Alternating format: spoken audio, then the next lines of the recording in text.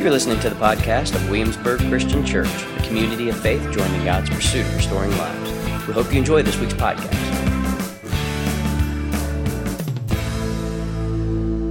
We're starting a new series coming into Eastertide, but it's this idea of being human, renewing the brain, resurrecting the body, and restoring the soul.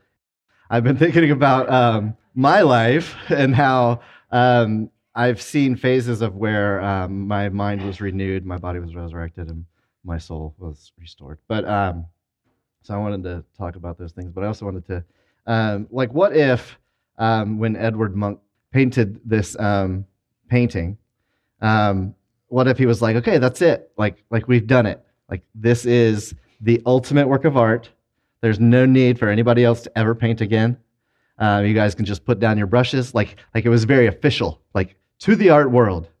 This is a decree. No more art. It's done. Like we've done it. Like this is it. Like we don't need to do anymore, right? Like what if that was the case? Like what if art just ceased after this painting? Right? There was no more creativity. There was nothing more to offer the world because we did it. Like there's nothing more to do, right? Like here, I'll put it. Where can I put it that you guys can see it?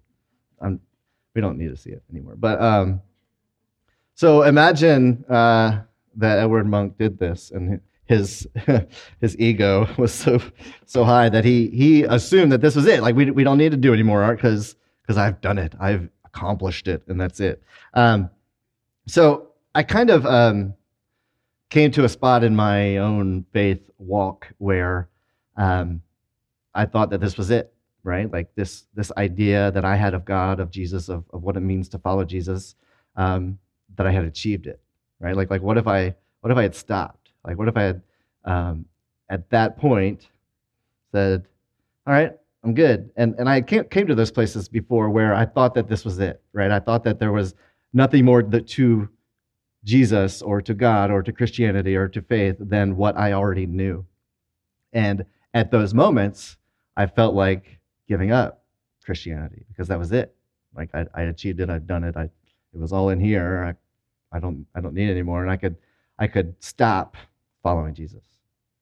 So that's the same idea. Like, and I've come to those places in my life where I thought my idea of God was it, and I felt like it wasn't enough. So when I was, I don't know, in preschool, 4 or 5, I went to Warner Christian Academy. Now, my family didn't go to church. We weren't Christians, but I went to this Christian preschool. And I remember going to chapel there, and we went into this room where I thought God lived. Okay, this was my theology as a 4-year-old. This was God's house, they told me. And there were doors off to the side, and I thought, oh, God must be in there because he's not at home. He must be in bed in one of those doors. And so I remember also watching a cartoon, some sort of cartoon, and I think it was Moses. And God spoke to Moses, and the clouds in the cartoon like parted in such a way where one beam of light shone on Moses, and it was like a spotlight, you know. And so I thought, oh, that's where God talks to people, is when there's a beam of light, you know, a spotlight. And then I saw this happen, like in my 4-year-old mind, the clouds. And this morning even, I saw this. Did you see the sky this morning? There was like a weird cloud, and the sun was coming up, and it was like just spotlight. And I remember me and my family driving, and I was looking out the window because we didn't have iPhones and iPads back then.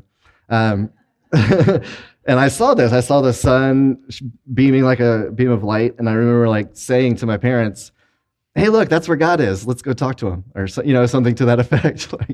And so since then, my faith has evolved, and my theology is a little bit different. My idea of God's holiness, I learned about God being holy, and I learned that his holiness meant that sin could not be anywhere in his presence, and that he was this kind of uptight, like, get away from me, you're too gross kind of God. But then I learned about Jesus, who is God's fullness, who came and spent a lot of time with people who were sinners, people who were the least, the lost, the left out of society. And so I thought maybe my idea of holiness maybe wasn't as on point as I thought it was. And so I had to renew my mind and think about, oh, so this kind of holiness is a lot different than that kind of holiness. Maybe the kind of holiness that Jesus is showing us is more like the kind of God that we should know, who doesn't hate us for our sin, but loves us too much to let us stay in that sin. To the point of a God who comes and dies for us to defeat sin, to defeat death, to defeat these things. When I was in high school is when I came to know Jesus. I came to follow Jesus. I was I would say the word I would use is preppy, right? Like I shopped at the Gap, and structure was the thing now. I think it's Express kind of turned.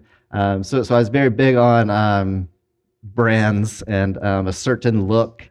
And I thought, so this was my freshman year of high school, so I thought that I needed to project some sort of image to be able to fit in, right? To be able to be popular and to get invited to parties and to do all these things. And but at the same time, I was invited by a friend to church, and it wasn't much of a church thing. It was teen night, and it was just like the church opened its building for teens to come hang out, and they had ping pong and a basketball hoop, and we just hung out and had fun.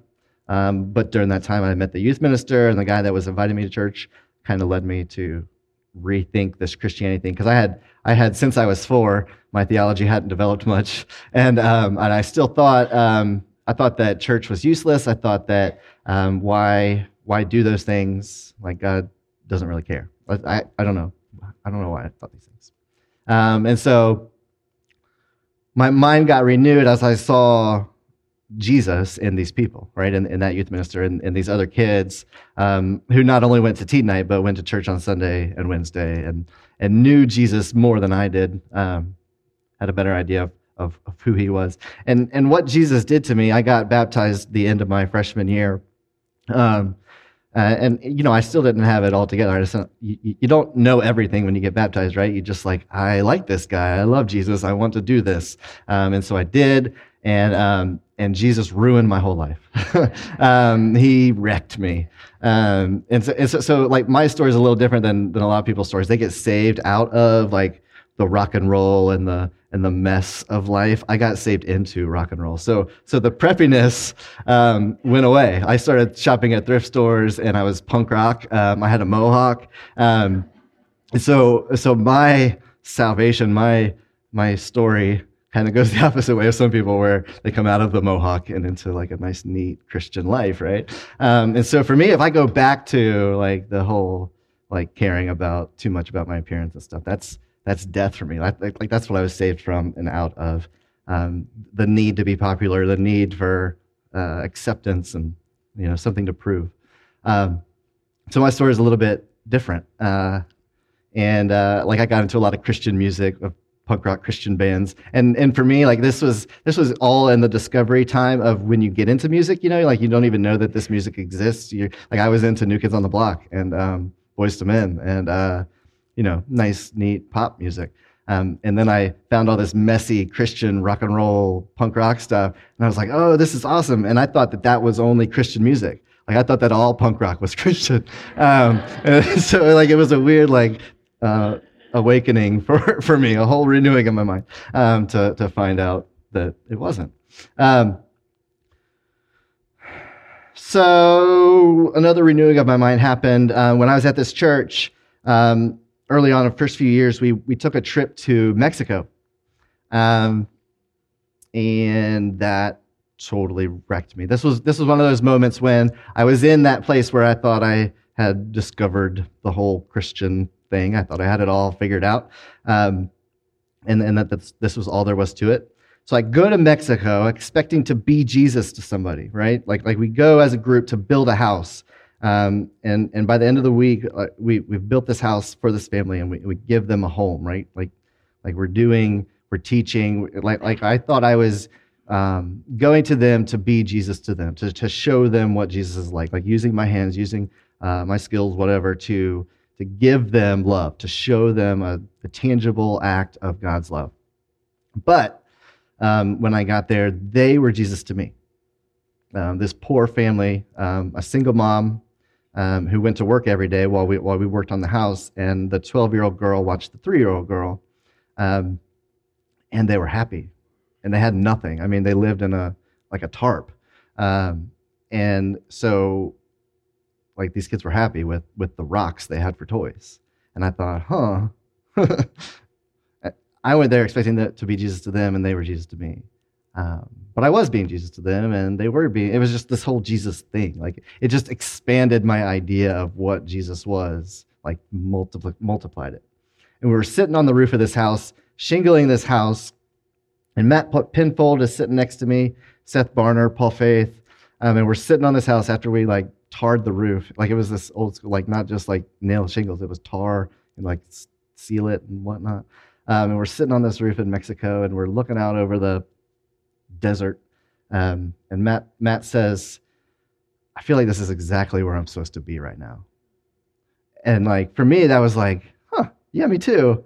And I think we all kind of got that, that moment of we're using like our hands and feet to serve these people, but they're showing Jesus to us, and there's this whole like cycle of love happening, just like the Trinity, right? Like, and just like what happens here as a body of Jesus. And so something happened in me on that trip where I discovered a whole another half of the gospel, where I had believed like the gospel was to wash me of my sins so that I could go to heaven. Like, that's what the gospel was.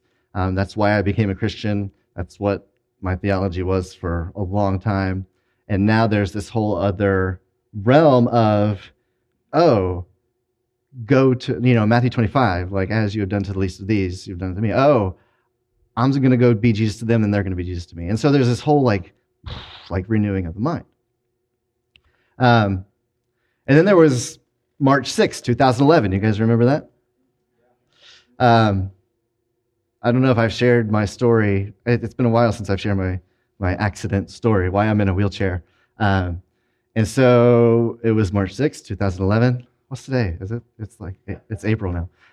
So it's been, 8 years? So I remember walking. So usually I'm out there teaching in the anthem, right? I teach the teenagers every week.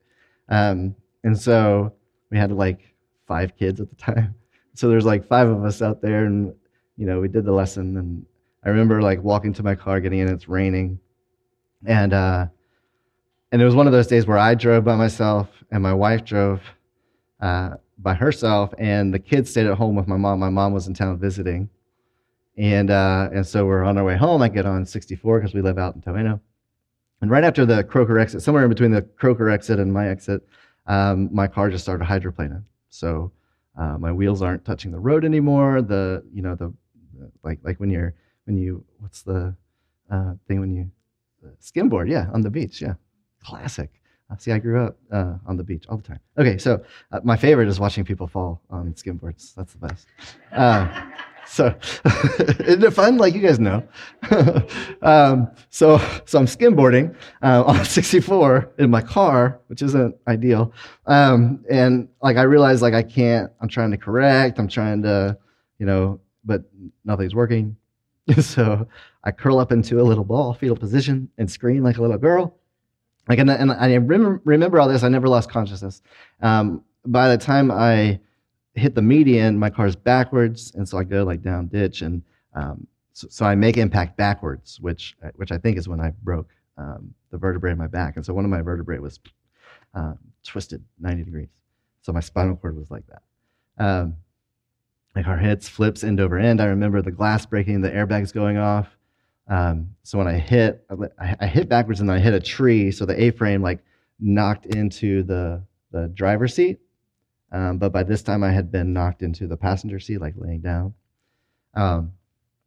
So luckily, like, that would have been bad. So everything comes to a stop, and the adrenaline rush hits, and I try to climb out of the car. I realize immediately I can't feel my legs. I'm having trouble breathing because I got broken ribs. No real, like, I'm not bleeding. Like, I had a cut here and a cut on my hand.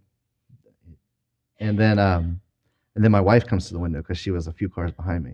So she was the first person I saw. And like, I remember it raining on me through the broken sunroof.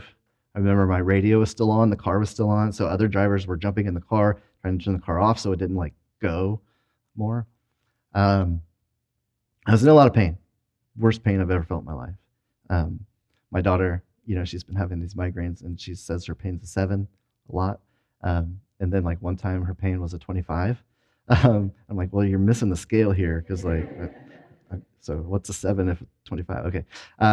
So like even in that they were asking my pain, I was like a 9. I'm like, 'cause it could be worse, I guess. You know what I mean? Like if I ever felt a 10, like I guess it could be worse. I don't know. But I have a pretty high pain tolerance, and so I'm just sitting there in pain. Take the ambulance all the way to Richmond. Like they closed the doors and said, "We'll meet you at Williamsburg Centera." And then I said, "I can't feel my legs." They're like, "Oh, this is a trauma. We need to go to Richmond because they have trauma." And so everybody's like waiting for me at Williamsburg. You guys probably. My wife's at Williamsburg. Like everybody went there, and they're like, "Where is he? Like, how come he's not here yet? What's going on?" And finally, they got word that I'm in Richmond. So they drive me on Richmond on this bumpy ambulance on this hard, flat rubber, like plastic stretcher with a broken back. It wasn't comfortable at all. I was in so much pain that, like, have you ever been to the ER and you hear the person like screaming in pain? I was that guy. I couldn't be quiet. Like you would think, like when you're in so much pain, you just want to be still and not. I was just like, oh, like that's the noise I was making.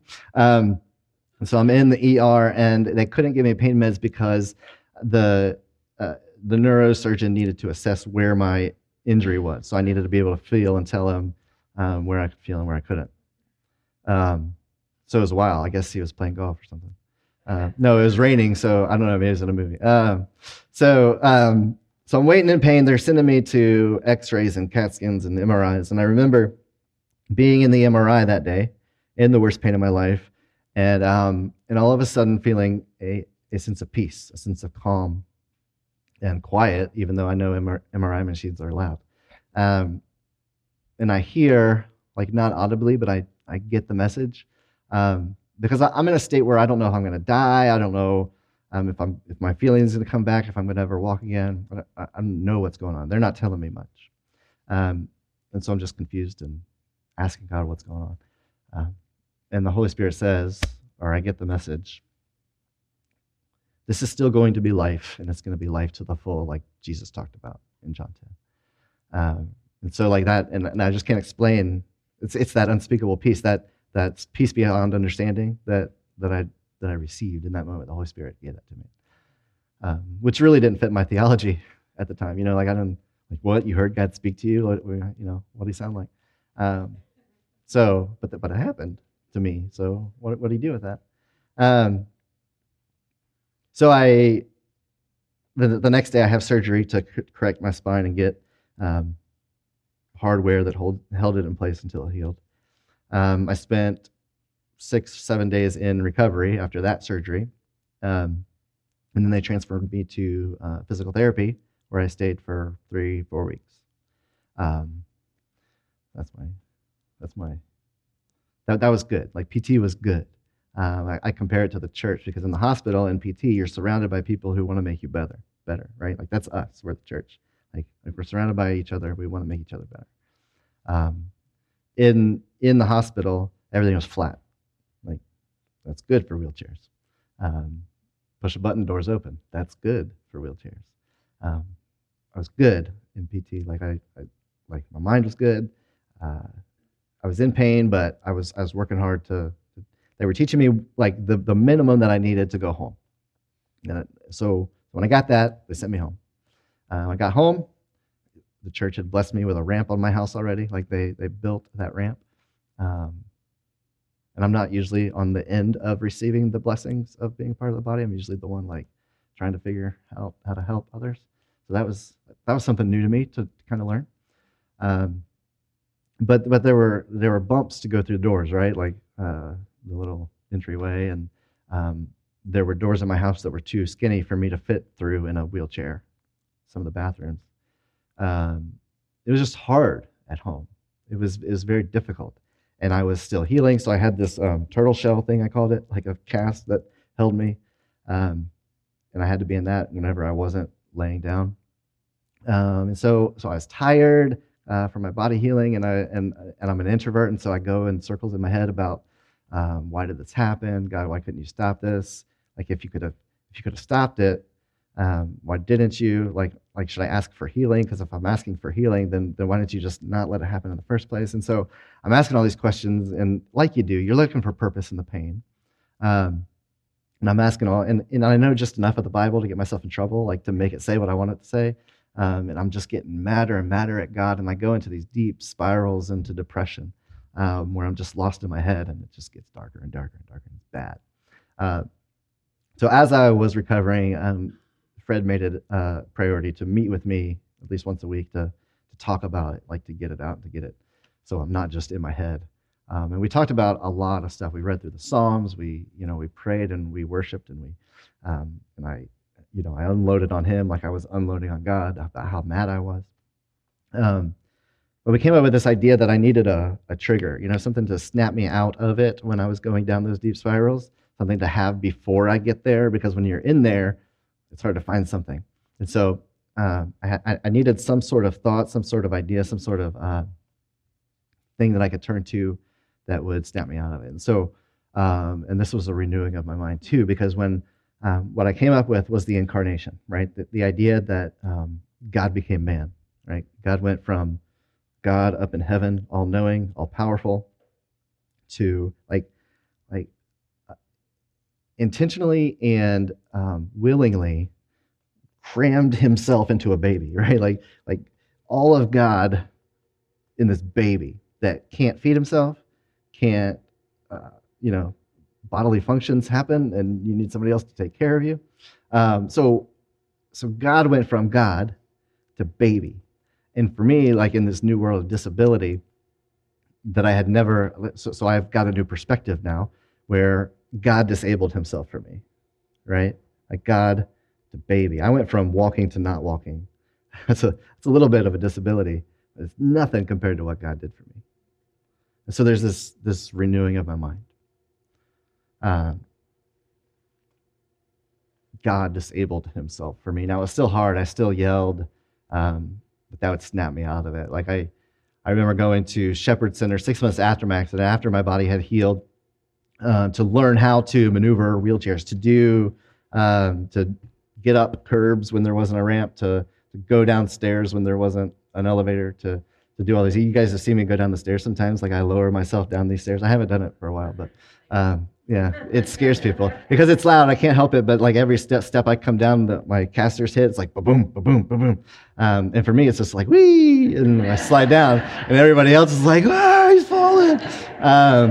And so, I've learned to do life in a wheelchair, and that was helpful going to Shepherd. I spent a few weeks there learning all these things. I did standing therapies where I got in leg braces that allowed me to lock my knees and bear weight on my knees, on my legs. And so I did a lot of things there that really helped. And there was a chaplain there because I was still struggling in my mind. The physical things were coming along. I was figuring out life. I was okay with these things, but I still had these theological quandaries that I couldn't hurdle.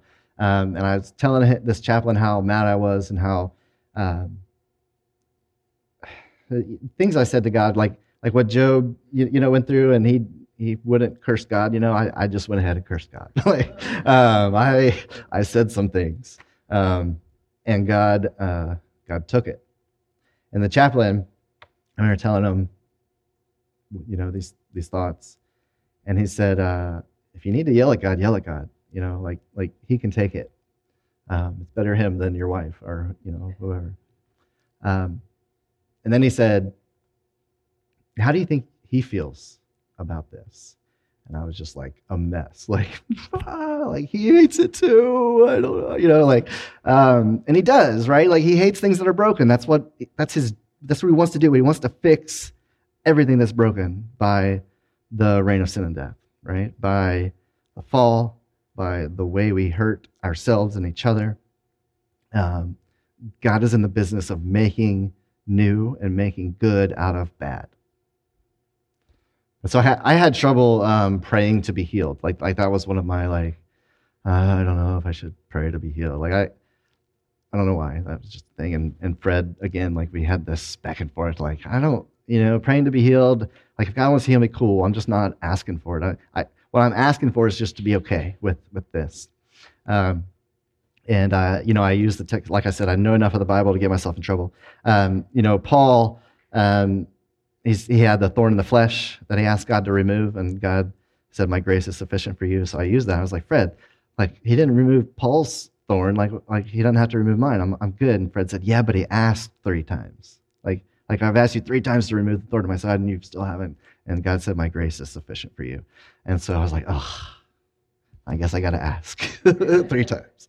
And so what I found is that while I may not be cured, while the spinal cord injury is still, like I still don't have any feeling or movement below my belly button, I'm healed. I may not be cured, but I'm healed.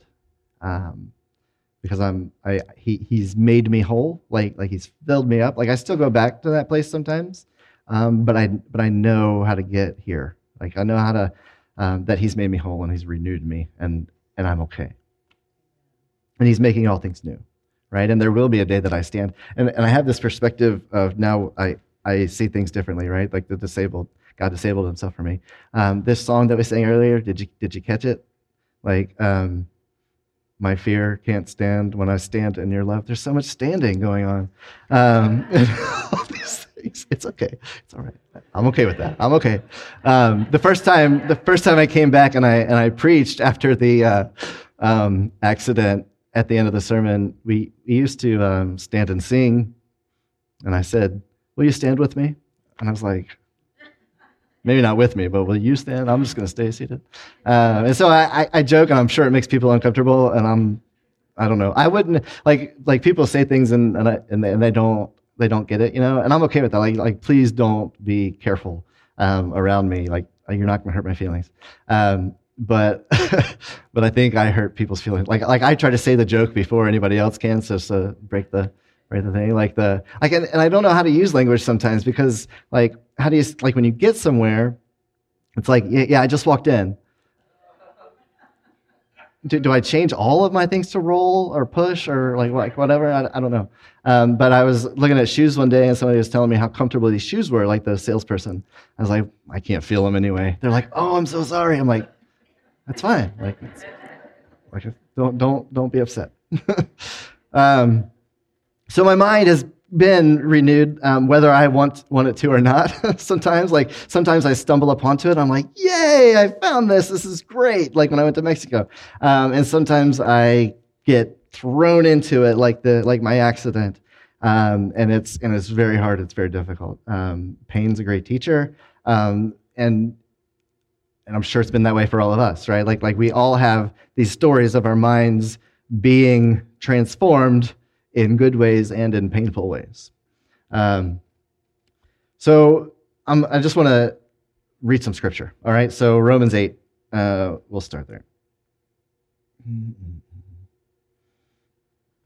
So this is just going to be a whole bunch of scripture, and you're just going to have to take it all in. You can process it later, or just take it all in now. So it's because of the incarnation that we got to the death, burial, and resurrection, that we got to the ascension, so that we could have the Spirit. You get that? Like that's vital. And that's something that I was missing early on in my theological framework, was that my idea was that everything already happened, right? Like my salvation's secure. I'm going to go to heaven. All I got to do is wait and not sin. I'll be all right. But there's this Holy Spirit at work, and that Holy Spirit at work within us, God is working through us. Like we are his plan to fix everything. So like whenever you ask God, why does it got to be like this? He says, yeah, go do it. Go fix it. Like, let's go. I'm with you. Like I'm already there ahead of you fixing it. All you got to do is join me. And so the title of my Bible app is Life-Giving Spirit. So it's the Spirit that gives life, right? The Spirit that is in us. If we're followers of Jesus, then we have this, and all we have to do is follow that and be renewed by that. Okay. Therefore, no condemnation now exists for those in Christ Jesus, because the Spirit's law of life in Christ Jesus has set you free from the law of sin and death. What the law could not do, Since it was limited by the flesh, God did. He condemned sin in the flesh by sending his own Son in flesh like ours, under sin's domain, and as a sin offering, in order that the law's requirement would be accomplished in us who do not walk according to the flesh, but according to the Spirit. Some of us roll according to the Spirit. Sorry. For those who live according to the flesh think about things of the flesh, but those who live according to the Spirit about things of the Spirit. For the mindset of the flesh is death, but the mindset of the Spirit is life and peace. For the mindset of the flesh is hostile to God because it does not submit itself to God's law, for it is unable to do so. Those who are in the flesh cannot please God. You, however, are not in the flesh, but in the Spirit, since the Spirit of God lives in you. But if anyone does not have the Spirit of Christ, he does not belong to him. Now if Christ is in you, the body is dead because of sin, but the Spirit is life because of righteousness. And if the Spirit of him who raised Jesus from the dead lives in you, then he who raised Christ from the dead will also bring your mortal bodies to life through his Spirit who lives in you. So then, brothers and sisters, we are not obligated to the flesh to live according to the flesh. For if you live according to the flesh, you are going to die. But if by the Spirit you put to death the deeds of the body, you will live. All those led by God's Spirit are God's sons, for you did not receive a spirit of slavery to fall back into fear, but you received the Spirit of adoption, by whom we cry out, Abba, Father. The Spirit himself testifies together with our spirit that we are God's children, and if children, also heirs, heirs of God and co-heirs with Christ, seeing that we suffer with him, so that we may also be glorified with him. For I consider that the sufferings of this present time are not worth comparing with the glory that is going to be revealed to us. For the creation eagerly awaits with anticipation for God's sons to be revealed. For the creation was subjected to futility, not willingly, but because of him who subjected it, in the hope that the creation itself will also be set free from the bondage of corruption into the glorious freedom of God's children. For we know that the whole creation has been groaning together with labor pains until now. And not only that, but we ourselves who have the Spirit as the firstfruits, we also groan within ourselves, eagerly awaiting for adoption, the redemption of our bodies. Now in this hope we were saved, yet hope that is seen is not hope, because who hopes for what he sees? But if we hope for what we do not see, we eagerly wait for it with patience.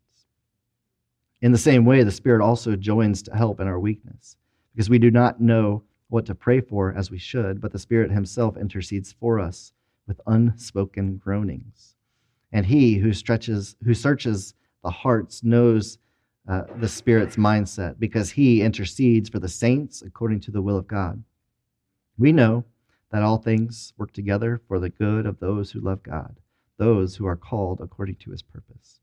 For those he foreknew, he also predestined to be conformed to the image of his Son, so that he would be the firstborn among many brothers. And those he predestined, he also called. And those he called, he also justified. And those he justified, he also glorified. What then are we to say about these things? If God is for us, who is against us? He did not even spare his own Son, but offered him up for us all. How will he not also with him grant us everything? Who can bring an accusation against God's elect? God is the one who justifies. Who is the one who condemns? Christ Jesus is the one who died, but even more has been raised. He also is at the right hand of God and intercedes for us. Who can separate us from the love of Christ? Can affliction or anguish or persecution or famine or nakedness or danger or sword, as it is written, because we are being put to death all day long. We are counted as sheep to be slaughtered. No, in all these things we are more than victorious, through him who loved us. For I am persuaded that not even death or life or angels or rulers, things present or things to come, hostile powers, height or depth, or any other created thing, will have the power to separate us from the love of God that is in Christ Jesus our Lord. So, last week was Easter. We proclaim victory. We have been set free. We are being made new.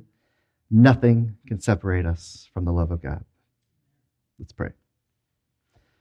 Dear God, we thank you so much for who you are, for how you love us, for this life that you've given us and invited us into to join you in making all things new and in fixing what is broken by the reign of sin and death. God, we thank you for sending your Son as a man who experienced this world and these pains and these things that we go through. We thank you for his life. God, we thank you for his willingness to be subject to the violence of this world and the systems of power and to be put on a cross for our sins, to take our place for things that we might deserve. God, we thank you that it didn't end there, that there is resurrection, that there is life because there's victory, because he defeated death. So God, we thank you that death has been defeated, that we are victorious. God, may we continually renew our minds to see what you are doing all around us all the time, and may we join you there. It's in Jesus' name I pray. Amen.